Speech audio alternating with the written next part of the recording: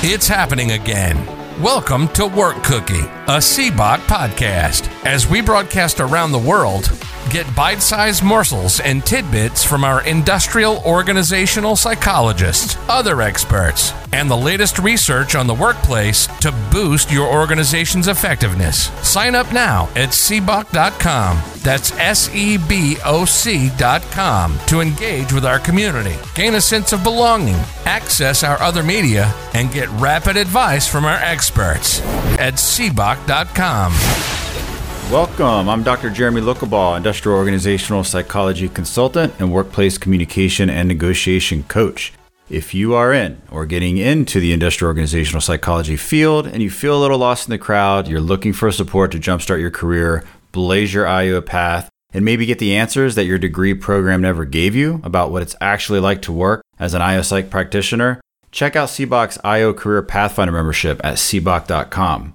If you're a more established IO practitioner, check out our expert membership to showcase your expertise, build your brand, and be part of our initiatives. Do you lead a university's IO or applied IO psychology program? Go to cboc.com, get in touch to partner with us to build your program's brand and get solid real-world support for your students. Let us do the heavy lifting for their engagement and experiences. And businesses, get in touch. We've got the bank of experts you need for coaching, consultation, and program development and execution. Please subscribe to the podcast because that helps us out and it helps the field of IO. Also, today, we have Tom Bradshaw with us, a voice and speech coach and a damn good actor too. He is the official voice and speech coach for the industrial organizational psychology community. Well, hello, everyone, and welcome to Work Cookie, our weekly gatherings of IOs, HRs, OCs, recruiters, and one actor, as we try to make the world of work just a little bit better. Linda Ann, you're going to be leading our discussion today, and we're going to be talking about something that is quite current. And, we had a little discussion earlier about, trying to access articles. I'm not sure there's even a lot of articles out there, but there's a lot of conversation. So we're going to be talking about design thinking in talent acquisition, crafting memorable candidate journeys. And here we are discussing recruitment while at the same time AI has stepped in. A lot of organizations are using AI technology for recruitment right now. And if anything, the technology has been shown to be maybe not ready for prime time. You might not be getting the best candidates if you use those AI systems. So when we start talking about actually, crafting it, instead of just, putting a notice that we're looking for somebody and then going through resumes, how do we make this better so that, not only for the organization are they going to find the best candidate possible, but that the person who is going to be the employee actually has a journey that makes them feel like they want to actually work for the organization. Right. And that's when I looked at the design thinking and looked at the elements of it, and the design thinking has 5 primary elements to it. It's empathize, define, ideate, prototype, and test. And the thing that struck me the most on that was the empathize. And that's where I think that this creates a differential between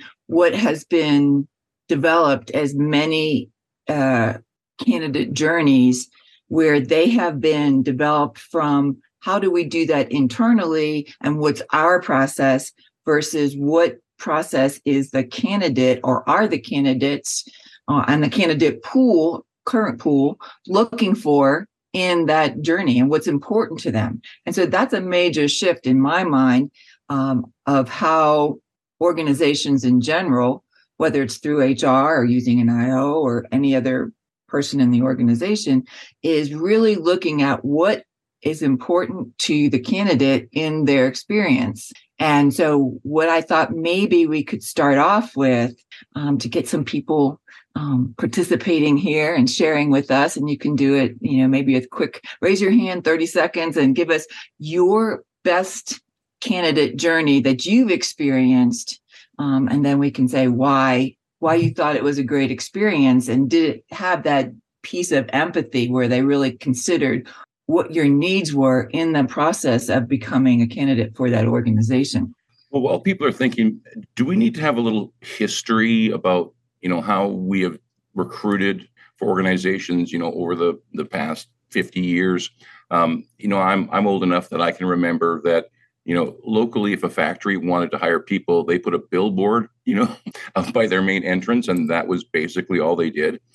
But even the idea of having empathy for a potential employee, there is that mindset out there where, why do I need to have empathy? I'm offering you money, and unfortunately, that's where still a lot of organizations are. So I'll let you think about that, because we do have a few hands up. So, yes, go ahead, Linda. I was going to say, money isn't the primary driver at all anymore, right? Money is a housekeeping item. You should be prepared, whatever that organization is. If they need you, they should be prepared to offer industry rate. So it's not wherever they go, it should be a comparable amount, right? Linda Van, if I was a professional athlete, I would hire you as my agent. Nick, let's go to you. For me, this is a topic that I've had a lot of experience with after graduating and looking for roles for over a year and having plenty of candidate experiences that were not great because you talk about the billboard for the factory in town or mailing your resume to a company and getting a correspondence.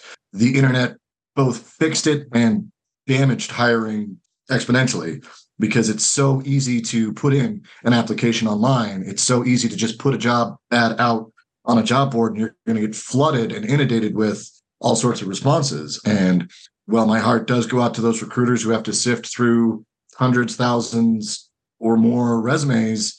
They've lost sight that they're dealing with people to some degree or another. And as we've built these AI systems that are supposed to streamline the efficiency of the process, we've further stripped out some of the humanity. And I know when I was looking for a role, there was always this weird balance of, well, what does this organization owe me as, Johnny on the street, looking to come in, and just the dynamic shifts between what they have to offer and what they're obligated to for candidates. You would hope that people would be kind and just and remember that somebody looking for a job is in a very vulnerable position. But from the organization standpoint, they have a seat that needs filling, and they're going to find the right person to fill it one way or another. And so the idea that design thinking first involved empathy is fantastic, because you do get those genuinely crafted emails that it's a form email, but at least the messaging is there. Like, we know you're looking. We'd love to look at everybody, but we are overloaded with it. And so, just thinking of how do you design that experience, taking into consideration how much time does the organization want to spend in a process they probably already don't want to be in if they're recruiting, because they just want the status quo and people in seats. How do they take that next step and think about the candidate? Again, remembering that this is part of their marketing as well. How you interact with candidates speaks to your brand, speaks to culture, speaks to everything. I mean, I've had several brands or organizations that I will just kind of, eschew if I can, because of the way I felt like I was treated in an application process. And I think in a perfect world, empathy would be great, but I haven't experienced it myself a lot in job interviews. It's usually, we have something, you want it, prove yourself, and I can't see a lot of empathy in that, but I would love to. Matthew, let's go to you. There we go. Gotta love technology sometimes. So design thinking, it's a human-centered problem-solving approach. And when we look at talent acquisition, design thinking begins with empathy. As both Nick and Linda Ann said, look back just a few years, we had the Great Resignation, quiet quitting, calling it in, whatever catchy phrase was popular for those few months. It was symbolic and representative of something much larger. There was a shift in the way that the employee and employer relationship was perceived and was approached. People said, I don't want to work for this type of organization anymore for whatever reason it might be. And when you look at talent acquisition from the organization standpoint, practitioners in talent acquisition, I challenge you, put yourself in the shoes of the candidate to try and gain a deeper understanding of their motivations, their challenges, their aspirations. Why did they leave their last job? Why are they looking at you? Interviews are a two-way street. If you offer them an interview and they come to meet with you, they should be interviewing you just as you're interviewing them. You're seeing if they're a good fit for your organization. They're going to be interviewing you to see if you're a good fit for them. Let's take it one step. Let's think about one other thing. Why are you as an organization hiring? Are you growing, or are you trying to replace people who left? And if you're trying to replace people who left, again, I go back to empathy. Think about what those candidates who used to be employees somewhere else, why did they leave? What is their motivation and their challenge and their aspiration? And when you bring that into the conversation, that design thinking, all of a sudden it changes the approach that you have to talent acquisition. You're right. It used to be, hey, we have a billboard up, we have a sign, we are offering money, come work for us. But that power dynamic has shifted. And as it continues to shift and find its new balance, defining the problem and understanding the other side, recognizing there's pieces that you don't know yet, and approaching that interaction, that engagement with empathy allows for a better, more engaged, and more beneficial, mutually beneficial relationship. I'm going to push back a little bit, Matthew, because while I agree with you 100%, what I've seen over the last few years is that as we emerged from the pandemic and the lockdown, organizations were desperately in need of employees, and they were willing to do things like accept remote or hybrid work forms. But then as soon as that started to change a little bit, and all of a sudden there were more potential employees than positions, organizations were very quick to go, yeah, remote work is over. You are now back in the office, and start to make those types of demands again. So while I think it's great that we talk about empathy and how we need it in work, what I'm seeing from businesses is empathy does not help my bottom line. Therefore, we do not practice empathy. So what would you respond to with that? I would actually push back a little as well and say it does. If you look at it long term, I'm not saying that you have to let the pendulum swing completely to one side of the power dynamic or the other. It's going to move back and forth. But by including that employee experience, or that potential employee experience, the talent experience, you enable your organization, you empower your organization to have retention and attraction. All of a sudden, you're going to be flooded with people saying, I want to work for them. I want to be a part of that team. And once they're hired, once they're a part of that, they're not going anywhere. So your problem of retention is gone, or is diminished, or is lowered. That is something where here's why it is actually in your financial interest to at least acknowledge or include that into the conversation. You don't have to go full swing and give them everything that they want, that anybody wants. That's not how an interest-based conflict resolution comes to fruition. Mutually beneficial means, hey, we can both come to the conversation and say, here's what I want, here's what you want. Let me understand a little bit more, and can we find something in the middle? And when employers and practitioners in talent acquisition approach that conversation with that mindset, they empower that organization for long-term sustainable growth and success. Well, thank you for pushing back. It was a good push. Linda Ann, let me go to you too, because though I saw you shaking your head. But also, how what Matthew was saying is absolutely right, but I'm not sure that message is getting through to the C-suite. Well, yeah, because I don't think that they're experiencing some of the challenges personally, those kinds of things, So when we talk about design thinking, I was remiss in providing that definition. Thank you, Matthew, for doing some of that. It's a non-linear iterative process. So people need to give grace and be patient with developing an iterative process to begin with, right? Because things are changing. And there was even an article or a headline that I heard reported from the Wall Street Journal that, was calling something the Great Stay, where they're saying that employees are not leaving places anymore. And some companies are finding that to be an issue because their systems were based on a certain amount of turnover, right? And I'm thinking, this is just ridiculous in that we've spent the last 3 years working to have employee engagement and reduce retention. And now they're sensationalizing that success as a problem, right? So I just thought that was an interesting take on things. But it asks that you challenge assumptions and redefine the problems and then create innovative solutions.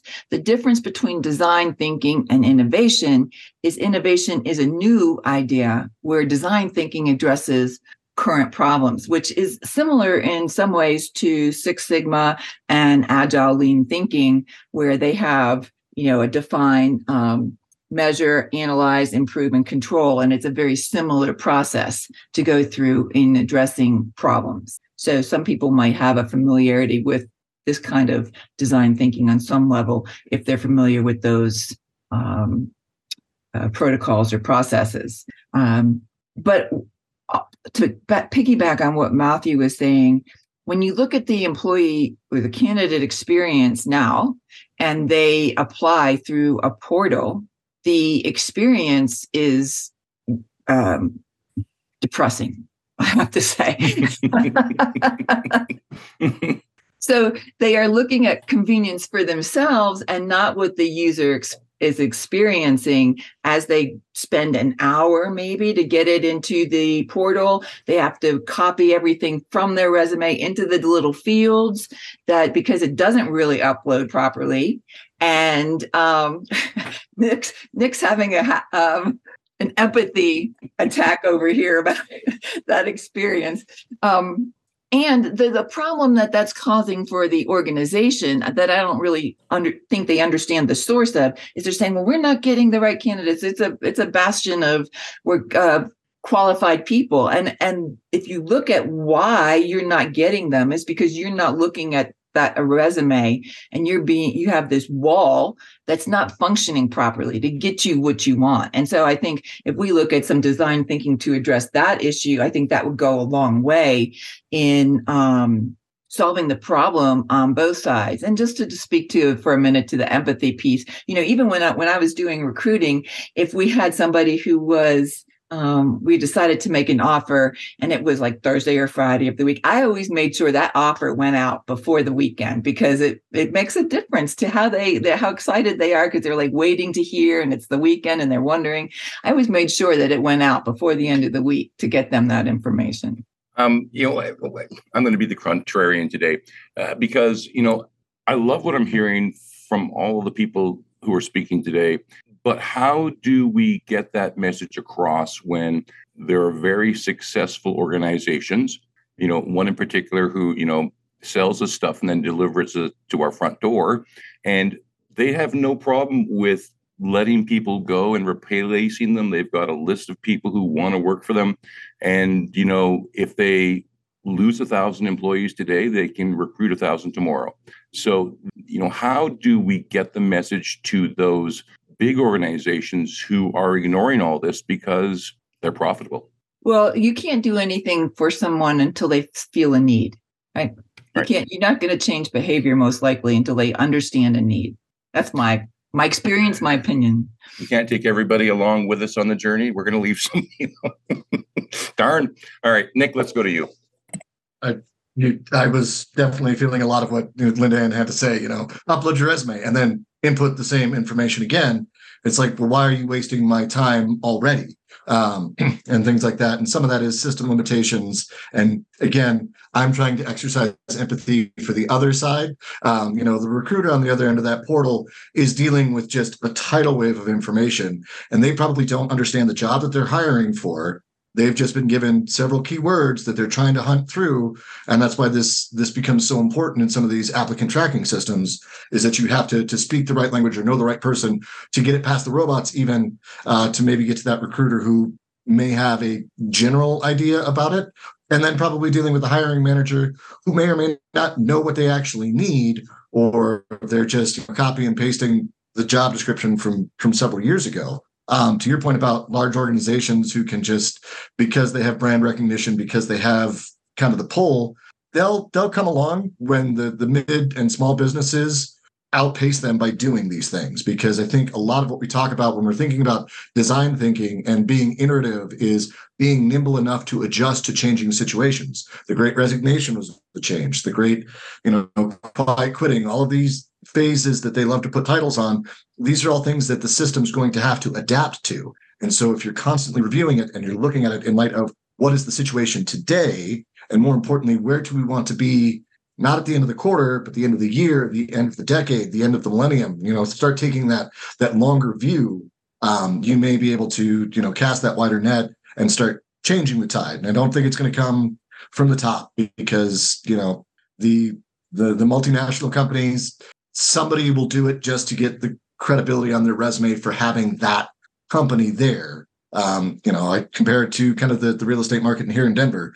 People were going, appraisal gaps and all this, and people who were being reasonable couldn't get there because there's somebody willing to do it. And I don't know if there's a point in this process where society at large says we have enough. And as much as I continually push back the idea that generational lines are a little bit silly, the idea that people who have experienced work in a different way are now coming into leadership, and there's going to be some turnover from boomers, Gen X, and even elder millennials later in their career, and now we've got some of this groundswell coming up from underneath. It's not that it's that much different. It's just a different voice and a different how you work and what we're willing to put up with. So a brave new world is coming. We just have to wait for a little longer. And all you IOs, you need to get out and get into those small and medium-sized companies and start changing the world there. Richard, let's go to you.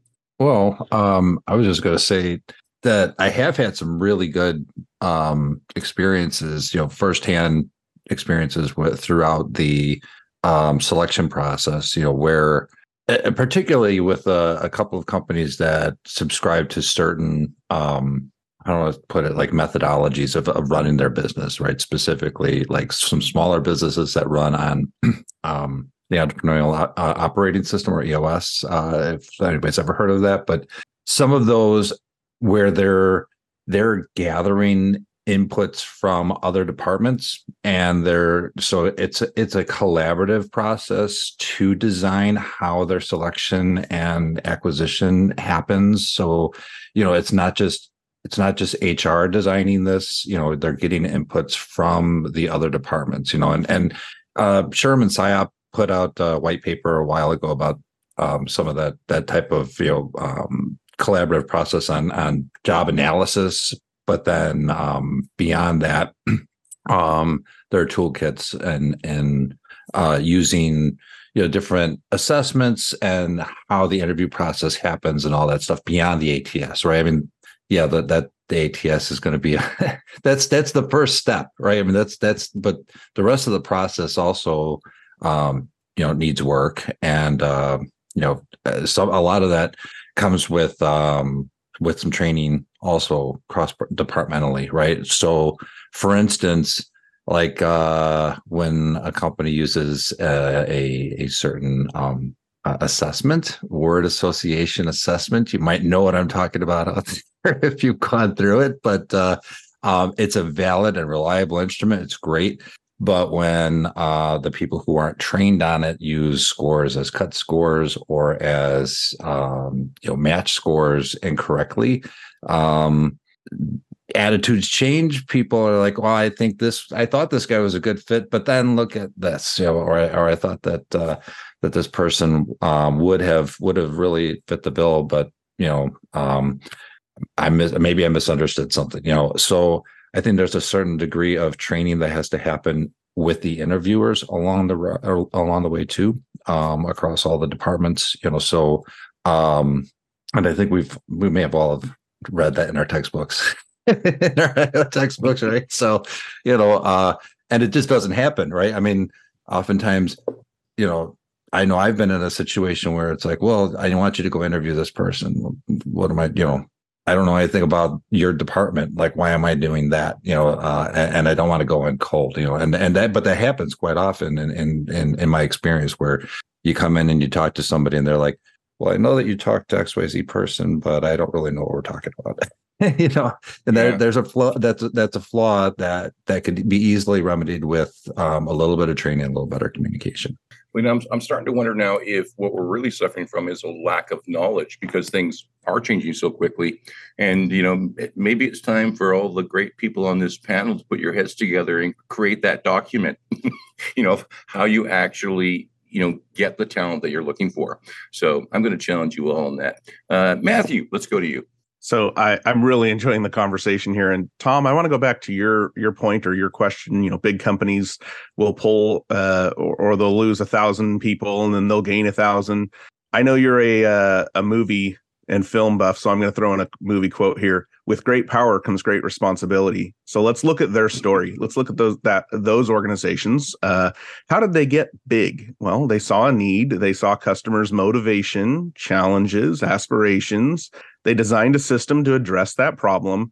But if they don't continue to adapt, they will lose that bigness to those that are adapting. So from the talent acquisition side, it may not be right away, but it could happen if their organization's design is not continuously evolving and adapting to what people, whether it's customers or current or future talent, if they're not adjusting or adapting to what the talent industry, what the talent acquisition people are saying and wanting, then they're going to lose that bigness to those that are continuing to evolve and adapt and take into consideration. Going back to the empathy piece, the empathy is not an all-inclusive solution. That's just the foundation. Once you acknowledge and incorporate that into the thinking process, into that design thinking process, you can then start to define the problem and generate a wide range of ideas and potential solutions. You can then start to test those and say, well, let's try this. This is what we hear or what we have heard as we get to know a little bit more about things that we didn't pay attention to. Now that we're listening to that talent group, maybe we try this. Well, nope, that did not work. Let's back up and try it a different way. And you can do the prototypes and you can test it and get the feedback and continue to change and adapt your design to meet the needs of, in this case, your current and future talent. Yeah, there's a lot of responsibility on leadership. And do we have a leadership report card? Like, is there a scorecard for leadership? And Linda Ann is shaking her head. So I think she's Go ahead. Yes, I do see Linda Ann shaking her head, and I will definitely pass the baton to her. This is an area of her expertise, but I will say there's a lot of different things that we can use as leader scorecards. One of my go-to resources to tell a lot of people or to share with a lot of people is sites like Glassdoor, where employees are able to go in and talk about what was their experience, what is their engagement, what is their culture, what was their responsibility. There's even a spot that says, how was the interview process? So if you're looking at a company and you're going, I think I want to work for them, and you go onto that site and you look at that and you see everyone's response, wow, it took them 5 months to get back to me and say that we have 6 rounds of interviews. I'm sorry. I don't have, I have other opportunities or whatever the case may be. But yeah, there's a number of different metrics you can use as scorecards. But I'd love to hear what Linda Ann has to say. Me too. Linda Ann, let's go to you. Well, one of my favorite tools is that through Kuznis and Posner, they have a 360 leadership evaluation that's, in my opinion, very well done. And it gives rating systems, it gives areas for comment, it gives a full report on all kinds of categories that leaders can really look at and see where they're strong, where their feedback is that's not being successful. And I think it's a good tool. Now, some people will say it's a little extensive, but you can cull it down a little bit. But I think it's a really good tool. But there's lots of them out there. There really are. Do you feel that even though there's lots of them, is there a percentage, maybe we don't have the exact numbers, but how many organizations are actually using those tools? And as sometimes I've heard Jeremy say, does leadership really want to hear that they're the problem if they're the problem? No, usually they don't. That's my experience, and it's a little bit of the emperor's got no clothes kind of syndrome, right? But that's a whole nother conversation. But back to the element of the candidate's journey and what they're experiencing. One of the things that in one company that I worked for, one of the requirements listed on the website if you want to apply for us, go ahead and contact one of our current employees and meet them for, a coffee, a drink, or whatever, and talk to them first before you even apply to get an idea of what it's like to work here. See if that's a good fit for you, because they know the inside, right? And they know who you'd be reporting to, all those kinds of things. And so that's one way to really extend that empathetic hand so that you understand what kind of an organization you are really getting into before you ever decide to apply. So that's one thing, and then when you're looking at the candidate's experience, I think it's important to give them that peek in the door of what it's like when you get here. One of the companies that I'm working with right now, we're developing their training program for when you get a new employee. How are we making sure they get a consistent, solid training so that when I go ahead and work with you, you have had the appropriate training, but how are we making that really good process? And that will differentiate that organization, because the ultimate goal is to make sure people are coming to them and they don't have to go out and find people, because it's an ideal company to work for. But I think it's really important to think about giving them an idea of what it's like when they come in and work. And one of the things I did in HR was always within that first week or 2 weeks, within the first month, I'd always say, how's it going? And is this what you expected? Because that would be bold. Yeah, you really want to know if they feel bait and switched, Yeah. Yeah, and I bet a lot of people do. Thank you very much for that and for getting us back on topic. And Manny, let's go to you. Hi, everyone. Thank you so much. So design thinking. I just wanted to give an example, first of all. I'm so good. I love examples. So there is a saying, a narrative that I learned from exactly where I come from in Africa, that when you're annoyed or when anything is going on, put water in your mouth. And there's a lesson I really learned from that. So if you put water in your mouth and you're so annoyed with me, I want you to start arguing or saying bad words or anything back to me with that water in your mouth. So when you're doing it, when you have water in your mouth, you will understand it's going to choke you first before you hurt me. The water is going to choke you first before you hurt me. So you will learn how to keep quiet to not hurt me in a way. It gives us the patience and gives us the whole pausing window so that you can rethink, reevaluate, and also gives us to have the self-control. So now I'm speaking from the emotional intelligence scale. It gives us the patience. It gives us the self-control, and it gives you simply cannot argue back with somebody if you have water in your mouth. So you reflect, before I do that, I'm going to you put yourself in the whole picture that I'll be hurting me. So coming back to the organization, this is what I mean. So when organizations are using design thinking in their hiring, when they make a candidate-centered hiring process, it helps them. I feel like if time, money, and legalities is one of their priorities as an organization, it should be in their best interest, especially when it comes to empathy. Empathy is simply putting yourself in another person's shoes. So in a situation when you're hiring, you've done your research, you've come out, you're like, okay, these are some of the ways that can really help us to bring top-notch candidates in the organization. So in a situation when you're hiring, when you just come up and just, break the ice, oh, you look nervous.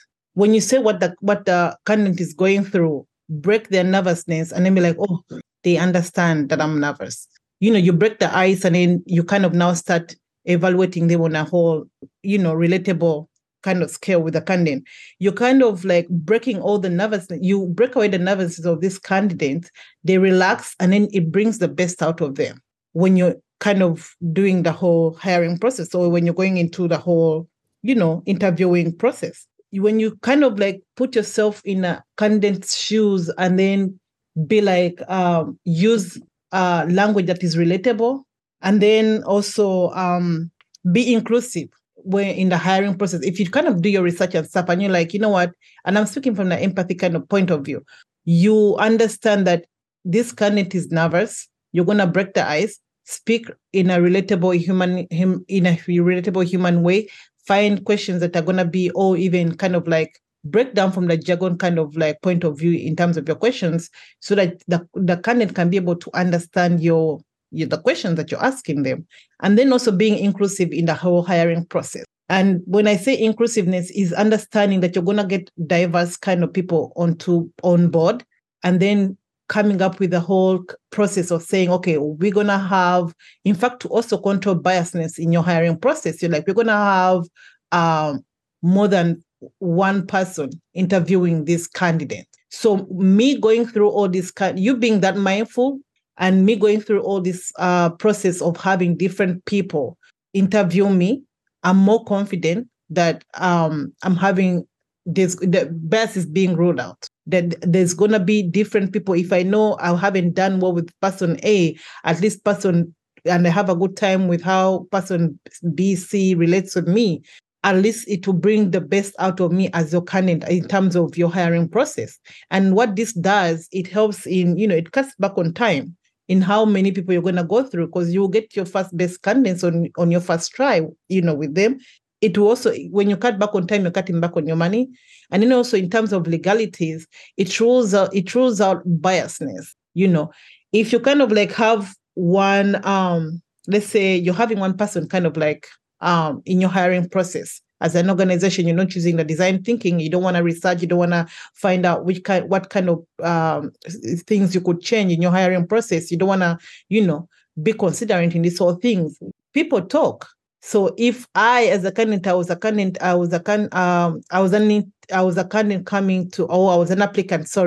coming to your organization, and then I'm going to tell somebody else who I know in my circle, you know what, when you go to that organization, there's this usual person.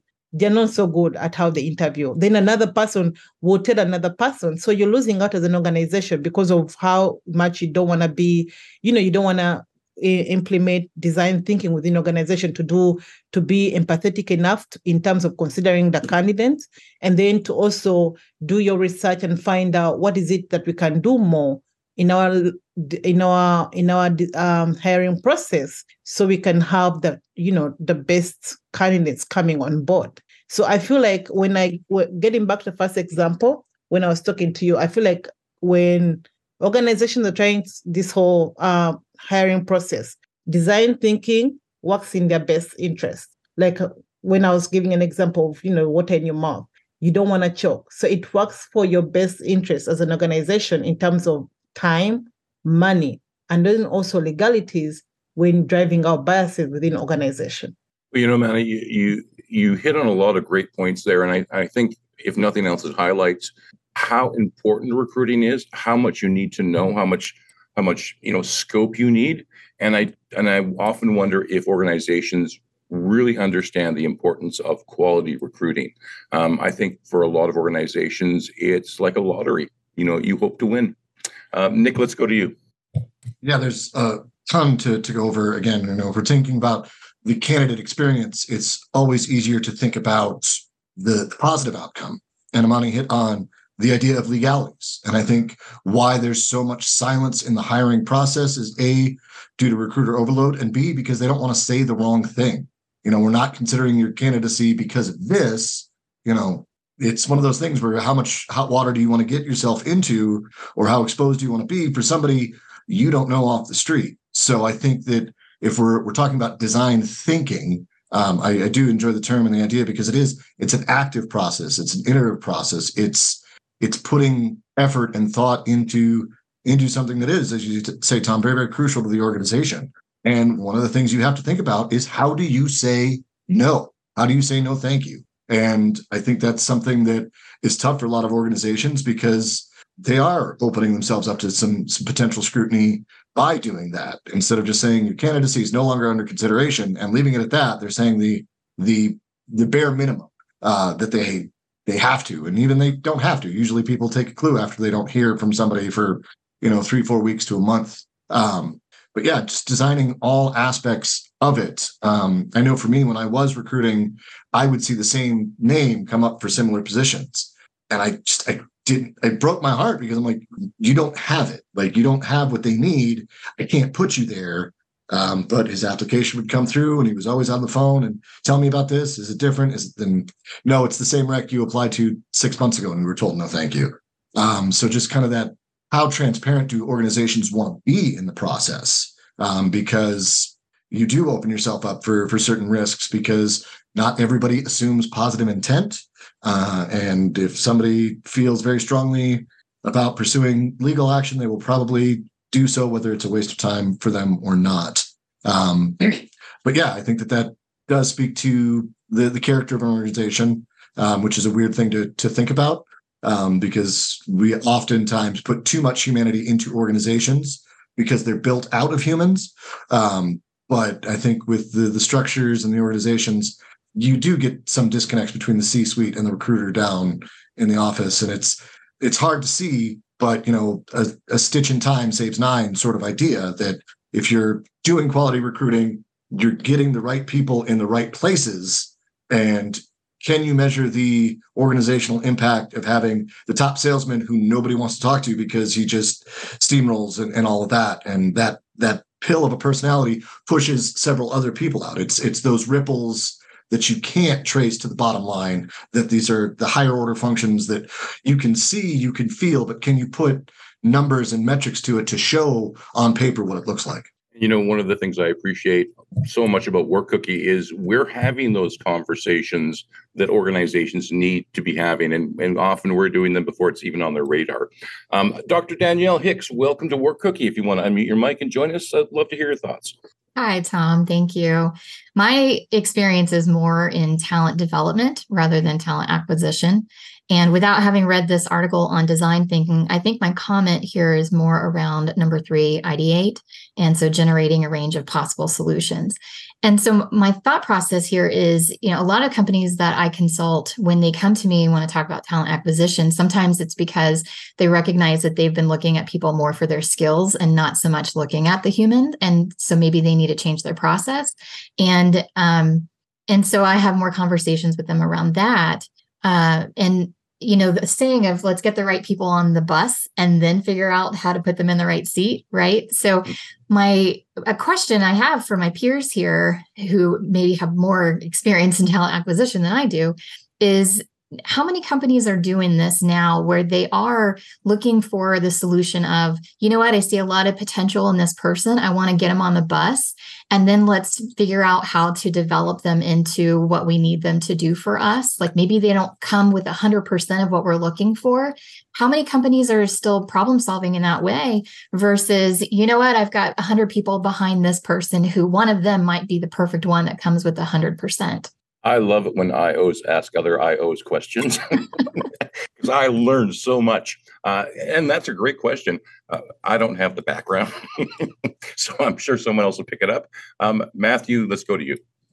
So I love those questions from Dr. Danielle. I don't know the number of companies that are embracing that, but I can think of one actually that I have recently engaged with a little bit, and they had a very similar conversation a few months back where they said, why are we having so much difficulty getting the right people or completing this talent acquisition process? They didn't use that phrase, that terminology, but that was what they were referring to. And they collectively came to the decision or to the idea of embracing, let's look at finding, as you put it, get the right people on the bus and then figure out where that we're going to have them seated.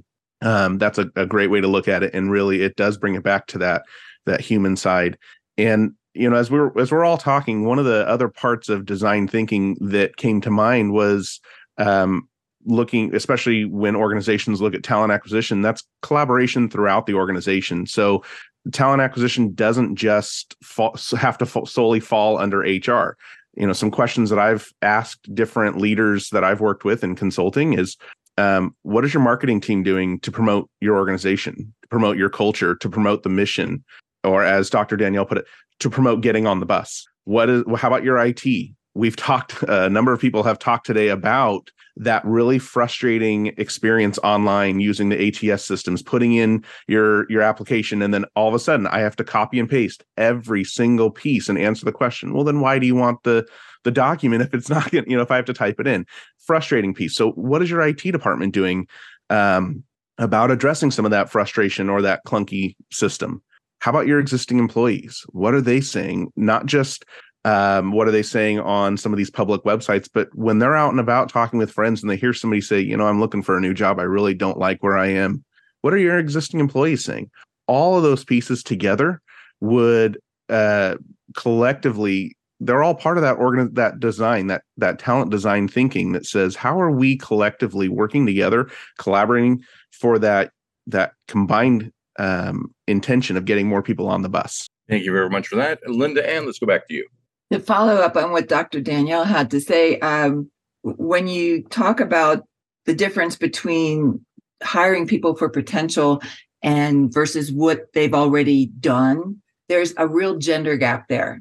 And so it tends to be that males are hired for their potential. Women are hired for what their experience and what they've already done. And so there's a little bit of and I was thinking about that process today as in preparation for the design thinking process as to where does that piece fit in resolving it through the design thinking, that we can focus on more hiring for someone's potential and how much they fit into the culture, because so many companies really care about how someone integrates into their culture, and then really having them fit into the right place. And one of the ways we used to do that, I've done that before, is through the evaluation process, whether that's at 90 days or a year or whatever, making sure that we're taking advantage of where they want to go, what their real skill set is, because you don't always find out that complete background skill set in the recruitment process. So I think that we have a long way to go in making sure that we hire people for their potential, and how do we draw that out and utilize it best for both sides of the equation. Now, I just want to confirm that's just male thinking, that men are better with potential. Men have a lot more potential. Women have just as much, if not more potential, right? Or individually, it shouldn't really matter on gender. It's just what happens in the interview process. Right. So right, if I'm an entrepreneur, there's a whole untapped market of, female potential clients who's no one's looking at their potential, and I should really just hire women from now on. I think that's a great idea. I think so too. Alexander, welcome back. Let's go to you. Hey guys. So I'm going to build up off of what I was talking in comments, since it seems it was on topic. So landing pages are a huge part. For our company, we try to partner with marketing firms who can develop really good landing pages. And we try to integrate that in with the IT side and the workplace psychology side. One of the big areas that we kind of see is a lot of people don't realize, but CPAs, certified tax people, can't think of that acronym at the moment, clearly. So it's actually largely just women now who are taking over that industry. And so there's a lot of ways that you can market to women. In Denver, where I used to work, dogs are everything for Denver. They will know that very well. So, there's a lot of ways to be able to market that to people who have disabilities, who need to have a dog there for stress and stuff, who have a harder time making employment. When a lot of companies already have these policies in place that you can bring your dogs, there's ways to market this and make applicants aware, that they're going to be okay with those situations. And so I just haven't seen many companies actually do those marketings very well. They don't really tend to think as recruiting applicants as also marketing, that they have to attract those talented people. But that's all I was going to say. Thank you, guys. Yeah, and that's a really good point, and it kind of echoes what Imani was saying earlier, where, when I look at job applications, I see lots of, applications come out where they're looking for diversity, but they're not really promoting that in the actual, hiring ad. So, I think you're right. We have to do a lot better job at that, because there's huge potential in those people. Nick, let's go to you. To kind of echo what Dr. Matt was saying, that, you talk about everybody's a recruiter. If you have an internal referral program, you might meet somebody on the street. The server at the restaurant, you may find out has a degree, and there's all these fortuitous moments that could happen, and you have to kind of plan to be able to take advantage of them. You can't plan for them, but if you've got an organization where everybody views themselves as a recruiter, it just speaks to the idea that design thinking is a brilliant thing to put in for the candidate experience for recruitment. But it also has its tendrils into so many other parts of the organization that I think where people will say, well, I wanted you to solve my recruiting problem, and you're saying I need to look at my employee engagement, numbers and things like that, and how by trying to solve one program or one part of the business, you do have to examine all parts of it, because it becomes kind of a total mindset and who you are as an organization. We just hit on hiring is marketing, marketing is marketing, and all these things that are very much connected, because if everything goes well, you're going to hire this person into the organization, and then they're going to have an impact on your culture moving forward. And that may be a relinquishing of some of the control and some of the direction, But the way you change that mix through diversity or through hiring in general is going to shape your culture moving forward. And if it's not strong enough to, withstand a few bad hires, or a few good hires will shatter the foundation, well, perhaps your company culture or the image you're trying to project wasn't really there in the first place. And most of your servers and waiters and waitresses do have degrees. We have degrees in things like Masters of Performance. So we end up working as waiters. Linda, let's go to you. To respond to what Nick said, when you solve the one problem, you often see something else down the line. It's not an isolated solution, right? It has effect on other things. And it's kind of like the water balloon, you squeeze the one end and it goes somewhere else. So it's important to be ready and have that part of your iterative process, right? So just like when I mentioned earlier that there was a headline in the Wall Street Journal about, one of the problems that people are having now is that employees are staying. And it's called the Great Stay. Well, you've been working to increase retention and employee engagement, and now you've done that. So now you have to evolve your iterative process and address those other things, because you've actually solved a problem, and that process is becoming more mature, right? So it's not a problem. It's just part of the process, and it's what your expectation was. Well, and let me ask you too, because if an organization is going to take on, design thinking for things like talent acquisition, even though it's going to benefit me in the long run with my organization, how long is that process going to take? Like if I'm just recruiting right now, where, I post a job and I see who applies. If I want, and then, I sit down and interview them. If I like them, they got the job. And if I don't, well, go work for somebody else.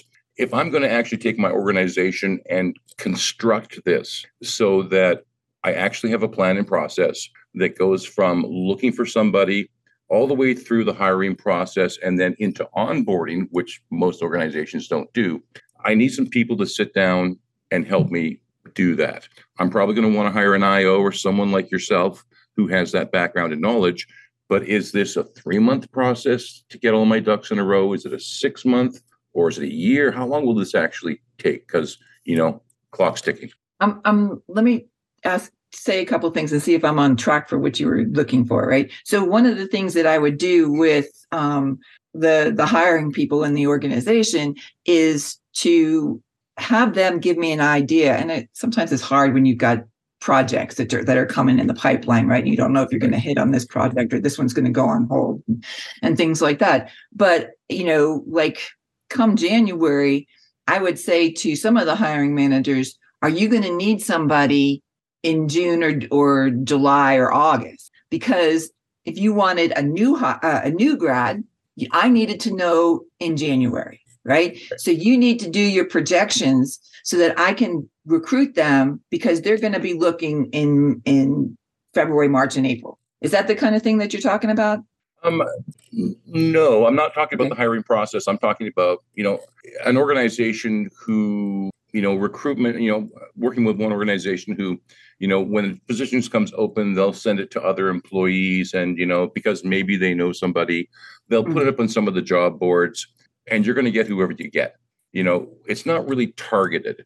And then you want to develop the whole process of how you're going to deal with candidates. How many stages? What are you actually looking for in each stage? And then once you choose the right candidate, how do you onboard them? Now, that's a process which is going to take, from looking for that person to getting them on board, that's well over 12 months, if you're going to do it correctly. But most organizations, if we said, this is the process, you're starting tomorrow, they'll go, we can't start tomorrow. We have no idea what we're doing. So how long is it going to take to set up the process where we now have a system which is set up that we start looking from day one, when we start looking for a candidate, until we've gone through the entire hiring process and we've onboarded them, that's going to take over a year. But how long is it going to take to actually work with my current employees and potentially bring in someone like an IO to actually develop the system? Because I don't feel like I could start with, design thinking tomorrow because I don't know any design thinking people. So first of all, I'm going to have to recruit one of those. So how long would it take an organization to set up a system so that when they're hiring, that employee meets their expectations or even surpasses them because the design system is so well thought out? Does that make sense? Yeah. So you want to know what, like somebody who's maybe 10 employees and they want to get a system in place, right? Because it's just been, who do you know? And do they want to work here kind of thing, right? Yeah. Yeah. And so how long to get that, because you're asking people to change behavior. Right? Yeah. So my experience is that it's best to do it at the teachable moment time, right? It's fine to walk in and I have this outline for you and and here's a way of process and whatever, but it doesn't get integrated and it doesn't mean anything until I serve the need that they have right then and say, here, use this tool, here, do this, and give them the documentation as they need it. It makes more sense for them. And so I would say probably a 6-month process. Nice. See, I can manage that. I can handle that. And that works for me. So thank you very much. We are out of time, but we do have a couple hands still up. Oh, one just went down. Matthew, if you want to put your hand back up. Okay, yeah, we'll do time. Manny, let's go to you quickly. Matthew, I was only saying up because I thought you're with me on this one.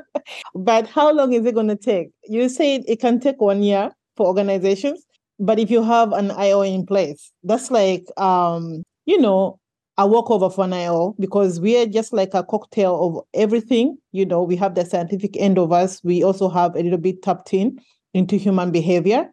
So we will know how to bring everything together and design this. Because when I look at group thinking stages, empathy, defining, ideating, and prototype, test, and then implement, this is everything that an IO has as a person. So if you had an IO person in place as an organization, it would just take a walkover. They will know exactly what to do, how to diagnose, and then to really come up with how to read the data and evaluate it and then implement for you within a short time or period. Because you as a person, you're going to be blink and you're going to think it's a long process. That's okay. That's why you have me as an IO psychologist in your organization. I'm just saying. Thank you. I think you're saying well. Let's go to you, Matthew. Tom, your question, how long will it take? If you want to learn to ride a bike, I can write you a detailed instruction, give it to you and walk away. Or I can continue to work with you a little bit at a time and get you to a point where you're riding on your own and you don't need me there. So how long is it going to take? Well, how much time are you willing to put into it? Because as Linda Ann said, it's all about behavior changes. And I can write you a prescription, but if you're not changing your behavior, I'll see you again in a few months. Yeah, as I've often said, if you've got a top-rate HR professional in your organization, you need to get an IO who's top-rate to work with them side by side. Linda Ann, great topic today. We're wondering how this conversation was going to go. It went well. So any final thoughts that you'd like to add to this? There we go.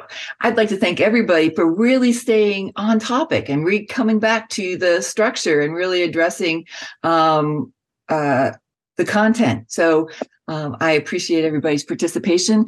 If we can get, is it Itzel to do a quick close? Itzel, go ahead. Hi, everyone. Can you guys hear me? We can. Okay, wonderful. This is my first time being into this conversation, and I wanted to say thank you for everything. I just kind of take a couple of takeaways that I got from the call. I'm an IO Psych PhD student. And how I really got involved into recruiting and staffing was in my role as a corporate director of career services. Interestingly, I was actually involved in a lot of the hiring and onboarding for the career services staff across 7 campuses. So it was very, very interesting position in that, I think there's a lot of things at play when you want. Oh, well, there you go. Have to have a good HR person solid. I think the culture has to be in place. I think the COOs, the CEOs have to be, really invested in wanting to make those changes. I ran into a couple of challenges with that because I would train the person because I knew the role directly, specifically what it takes the person. And I was also developing the employees over time, actually doing the 30-day, the 90-day, which essentially was the HR person's job to do, but she did not want to be involved. And I found it I found it actually very gratifying. I enjoy the building people. I enjoy when people are fully equipped to know how to do their jobs and really want to stay. But it's extremely helpful when you have other departments that work together and really are involved in that dynamic of retaining employees, ensuring that, hey, they're going to want to stay, they want to be involved. So I think it goes hand in hand, and definitely the companies themselves have to be invested in wanting to create that culture of changing those processes. I agree with you 100%. And I don't think I've ever met an IO who doesn't have empathy. I have met a few HR people who do not have empathy. Sorry, Linda Ann. You're right. You're right. Guys, I would just like to say Alexander doesn't have empathy, as in for real. Alexander, I'm sorry for selling you out, friend. I think we got ourselves into trouble here. And so just a few reminders here. CBOC, if you are in New England, Northeast U.S. region, there's an IO Psychology virtual meetup. That's on November 9th at 6 p.m. Eastern time. And we will be back on November 13th with IO Psychology Job Seekers Meetup. So if you're an IO looking for some change in your career, you're going to want to get involved with that. From Perks to Purpose, Navigating the Evolution of Employee Motivation, yay.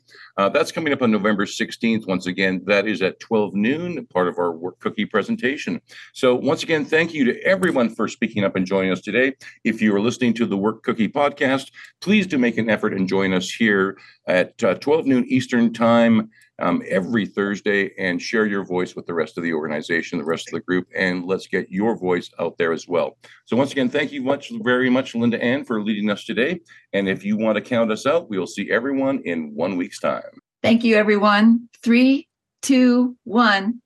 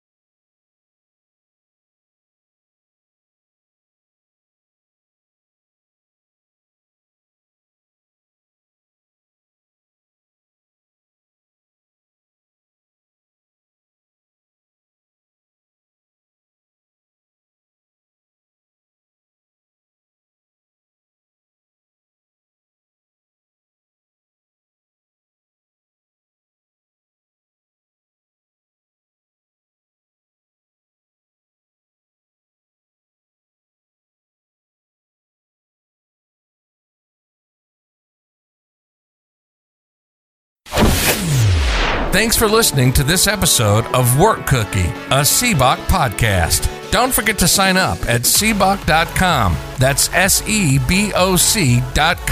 to engage with our community, gain a sense of belonging, access our other media, and get rapid advice from experts. Would it be a bad idea to make your most challenging workplace problems go away? At cboc.com.